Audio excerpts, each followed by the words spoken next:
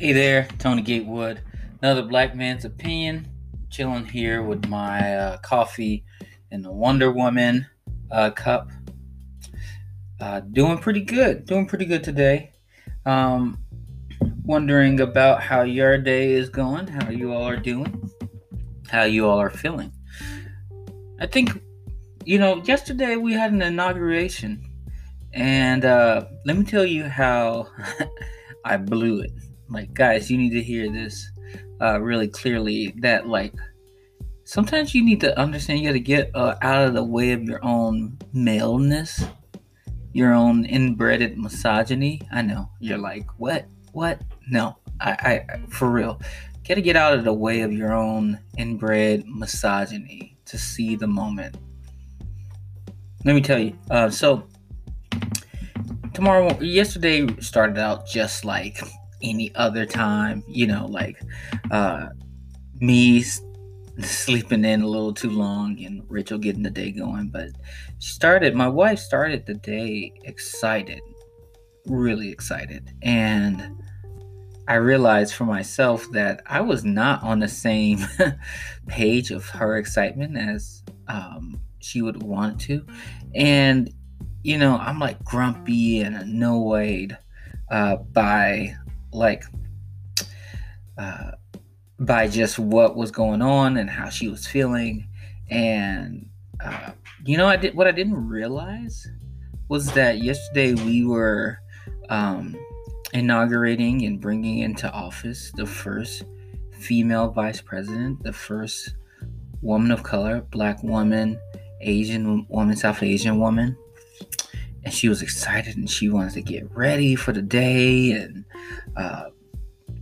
needed my help to kind of like set kind of a stage. Like we can have a projector. So we were going to project the inauguration and stuff. And I was just not reading it. Tone deaf. I promise you. Very, very tone deaf. And, I missed it. We got into a nice little argument, as we love to do, as you guys, probably some of you married couples totally understand, love to do, right? Got into an argument just in front of our kids and stuff, trying to start the school day. We were just upset with each other the whole day.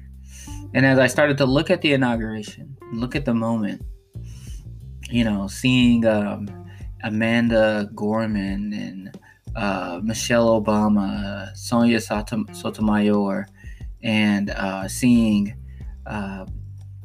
Kamala Harris, I was like, Tony, you are so tone deaf. I was like, Miss. Oh boy. And that's right. You found me apologizing later. I was definitely apologizing, and my wife was able to see her own faults and how the argument happened and all those different things. But I tell you, for me personally, it is easy for men like myself and others to become so tone deaf. Like, I'm thinking more about my own rest or my disturbance than I am about other things. Now, maybe some of you would say, well, you just got woken. You were woken and like you weren't ready, and all those different things can be excuses. But it's not necessarily the situation that happens. It's the response to the situation. And what I realized is that my response to the situation was tone deaf. The funny thing is that I probably could have reconciled with my wife sooner than waiting to the end of the day. And I think sometimes we struggle with that, especially in our spousal relationships. We struggle, with being like what we call it, being a bigger person. And I don't know. I think it's actually you need to shrink. I think we're too big sometimes, But that's my opinion. That's just another black man's opinion here. I want to keep telling you guys stories of my life and stories of the things that I've gone through, the things that I've seen, and wanted to drop a little bit of spiritual truth on you in the midst of it as well.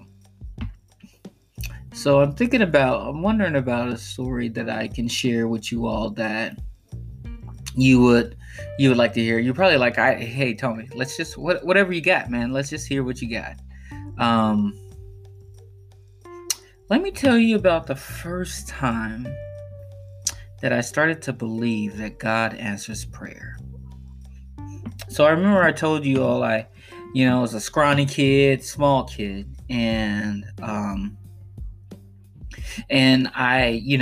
went to high school, had bullies and stuff like that. I shared a story.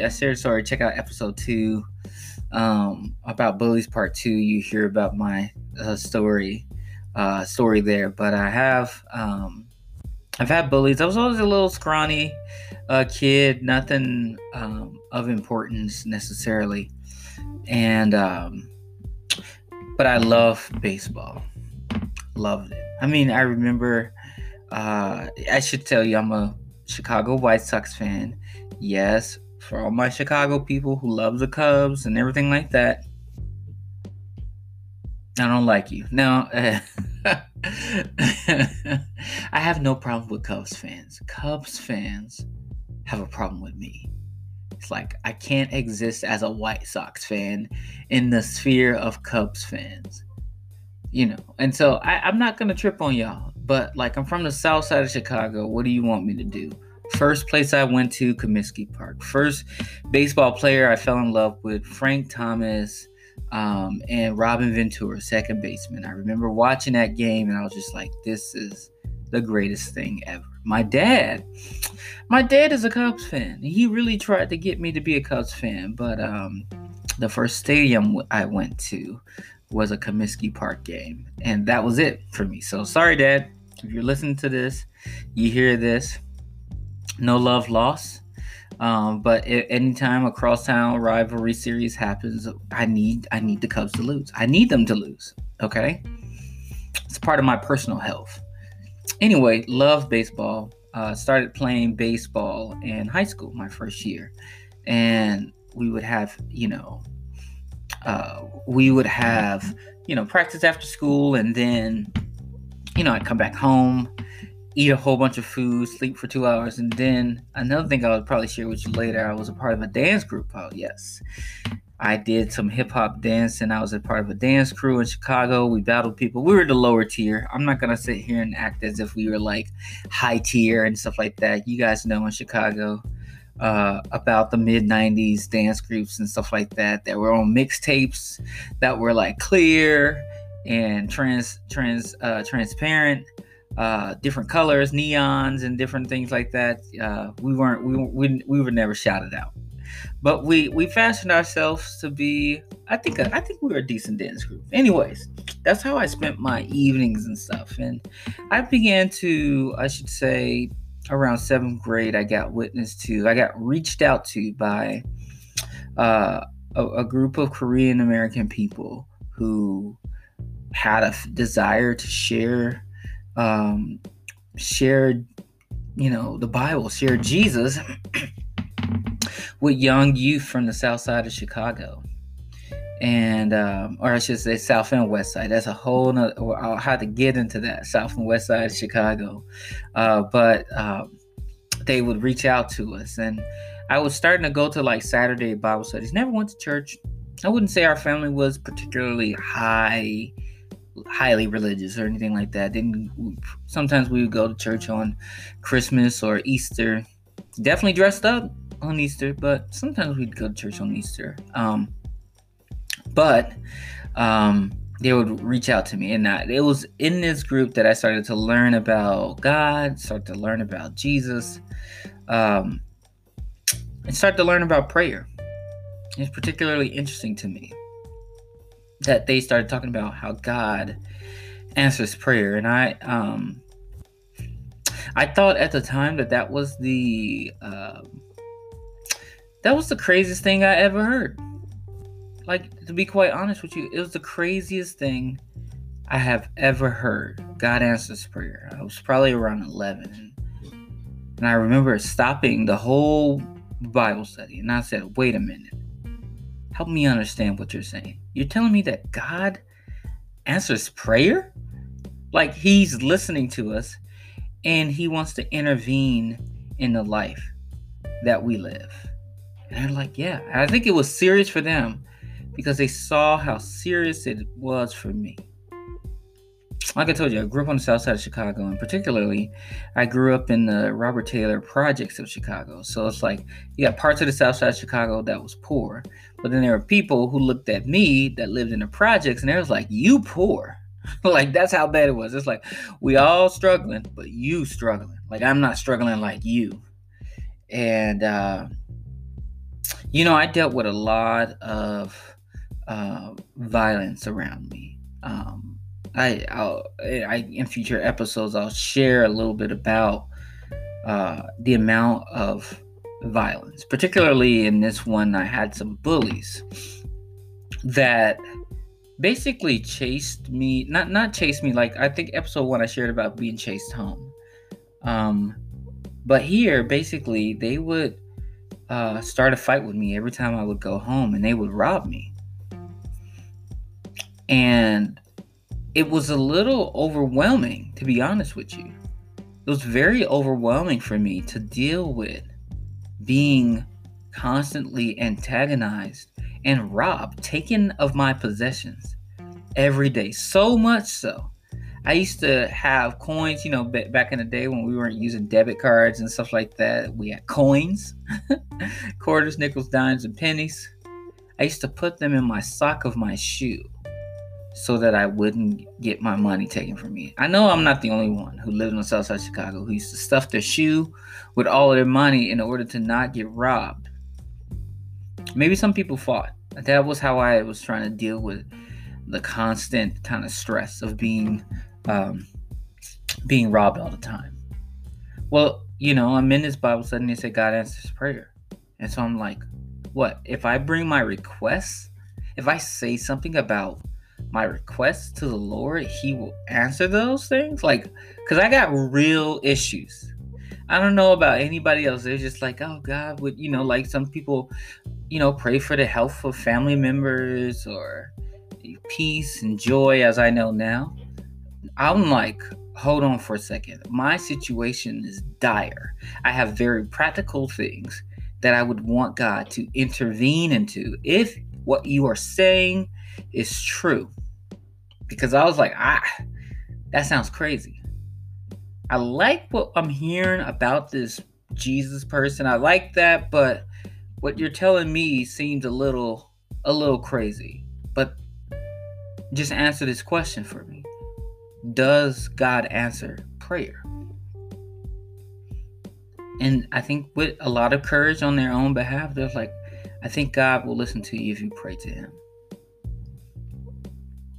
I don't think I said anything else the rest of that Bible study. I literally started to focus on that. Like I said, I was passive. I didn't know how to be how to actively defend myself as a youth. I didn't know. And so trying to figure out, how do I do this thing?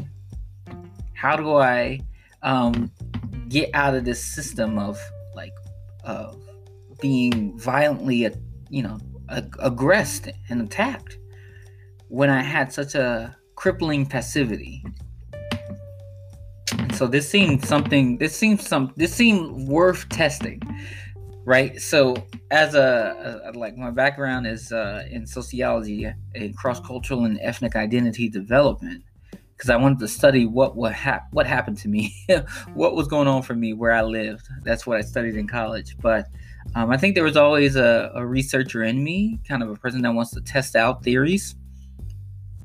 Well, I'm sitting here and I'm like going back to the future. I'm sitting here and I'm, traveling back. And usually what would happen is I would get done with baseball practice. Now we're back to baseball.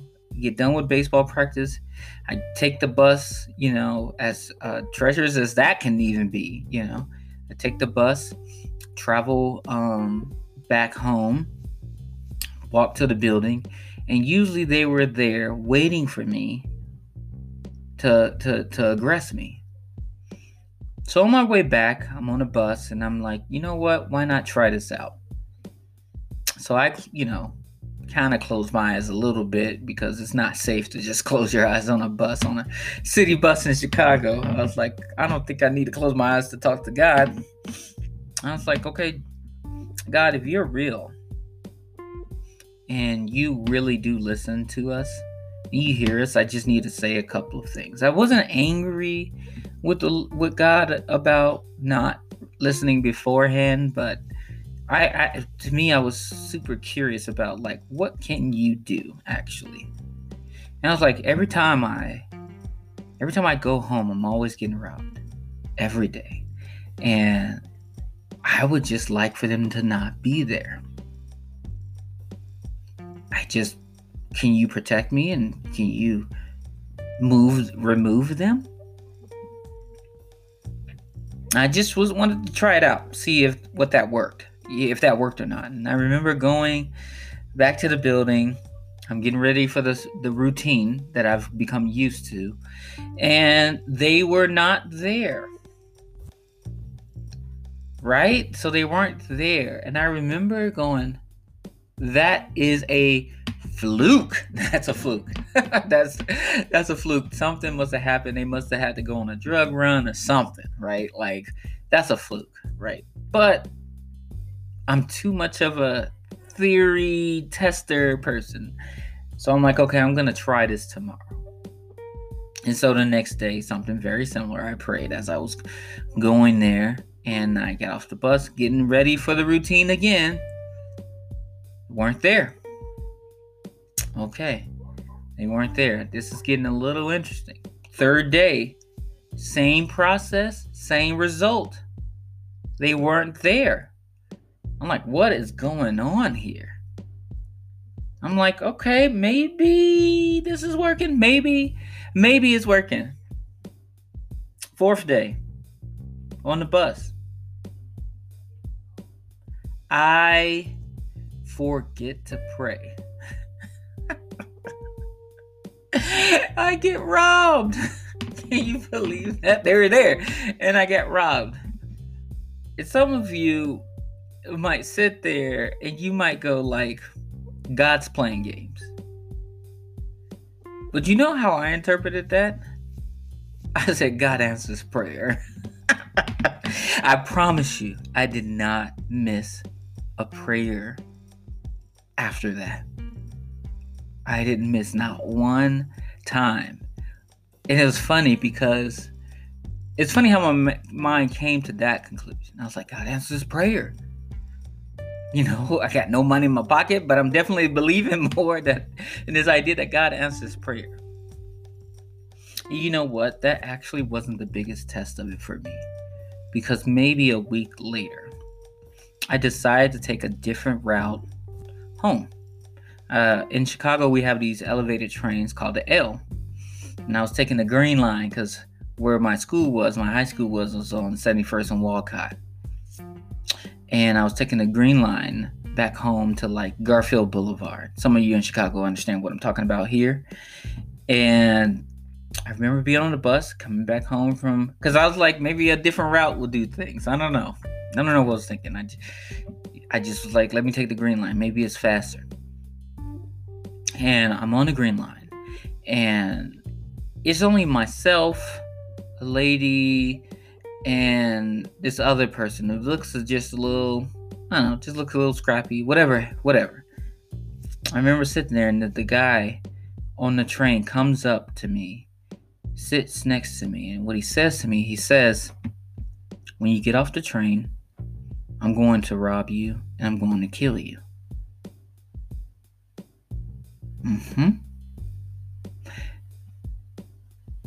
When somebody, I don't know if you've ever experienced anything like that, but when somebody threatens to kill you, there's a lot that flows through your mind.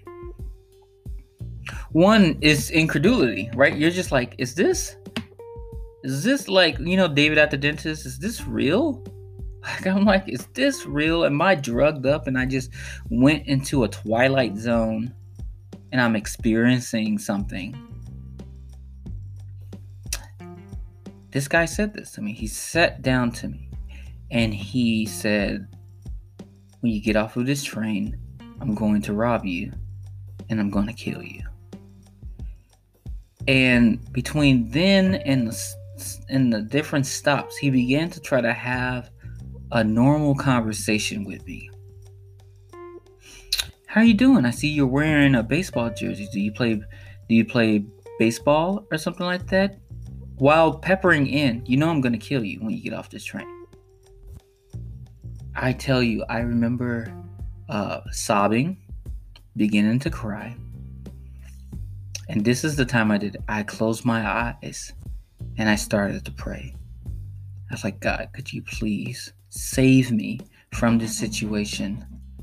God, can you please protect me from this man? God, could you please protect me from getting killed by this man? And in the midst of me saying this, he's like, oh, who you praying? You think God's going to hear you? God isn't going to hear you. I mean, just going at me over and over, right? And the last stop on the train was actually my stop. And we must have been 3 stops away, where the lady on the train saw what this guy was doing. And now, let me tell you something. It's dangerous where I grew up at, right? I'm this little kid, and here's this woman, and here's this aggressive man, and I wouldn't be surprised if she was just like, I need to protect myself. I need to get off this train. This man is dangerous. I don't want to die. And this is kind of like the early mid-90s, right? And so there wasn't like a lot of cell phones out at this time. Beepers, of course, beepers. Let's not talk about beepers. Beepers, definitely. Cell phones were starting to become popular, right? But still, not everybody had one. And I remember her having a phone, pulling out her phone, and she called and she says, hello, police. There's this man threatening this little boy on the train. We're on the Green Line, heading on 55th and Garfield. You need to come and arrest this man. He is trying to kill this little boy. And she said it loud enough that I heard her and the other guy heard her. And I promise you, the stop before last, which was my stop, the last stop, this man gets up, runs to the door. I kid you not. He looked at us. He growled at us. And he ran off the train. He looked at us and growled at us. I mean, like it was like a Rrr! And he ran off the train. And I remember my face being so I was soaking wet with tears and thanking her, thank you so much. And she was like, that's good. And our stop came, and I promise you, I ran the fastest 5K in my life, probably about 2.5, 3 miles away from the train stop to my home.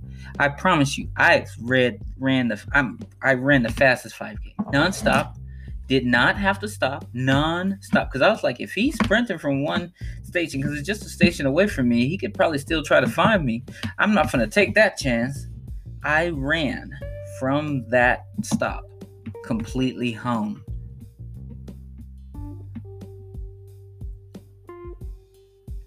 I think about that. I promise you, you can't find, maybe you can, but you can't find a person who believes more in the power of prayer than I do. That changed everything for me. I used to think, and I'll talk about this later, I used to think that I was going to die by the age of 19. Like I believed it. Like as a young black man who grew up in Chicago, I saw some statistics that at one point that talked about, if you make it past the age of 19, like black men, you have a chance. And I remember reading that, and I was just like, based on my life, how much I get robbed, how much my life is threatened, there's no way I'm going to make it. There's no way. I believed it as if it was the law of the land of my life. And at that point, a young 13, 14-year-old Tony, I thought that was it. It was interesting because it touched on two things. One thing, I honestly, I felt like an incredible sense of relief, of course, but I became ardently serious about prayer. And it kind of like dug in a little bit of that narrative that I began to believe that I would die by the age of 19. It wouldn't be until I was 20 years old, the day of my birthday, that I would actually believe that there was more in life for me, that I wasn't destined to death. I mean, when I even gave my life over to God, I just thought I was going to go to heaven by 19. Like, I thought my destiny was sealed, but yet it wasn't. And I get that some of you all may not relate to such a challenging, painful frame of life. That may not be yours. But right now in 2021, I think we all have a little bit of understanding about challenges. Just a little bit more than average. Now I wonder, what would it look like for us to open up ourselves to maybe something beyond ourselves? Maybe something beyond ourselves can give answers where we're stuck in our narratives that have locked us in. I designed myself as a black man to never be stuck again, though it's been hard and challenging in a lot of places. But I don't know. It's just another black man's opinion. It's just my opinion. You can tell me what you think of yours.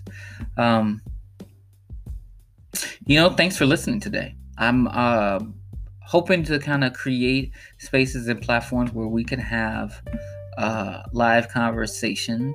I'd love to hear your thoughts about what you're thinking about with this podcast. What you think about a black man's opinion here? Maybe, who knows? Maybe in the future we can get some swag, right? Coffee got a little bit cold here, but maybe we can get some coffee cups or something like that. You can sip some coffee with me. Appreciate you. Look forward to talking to you again.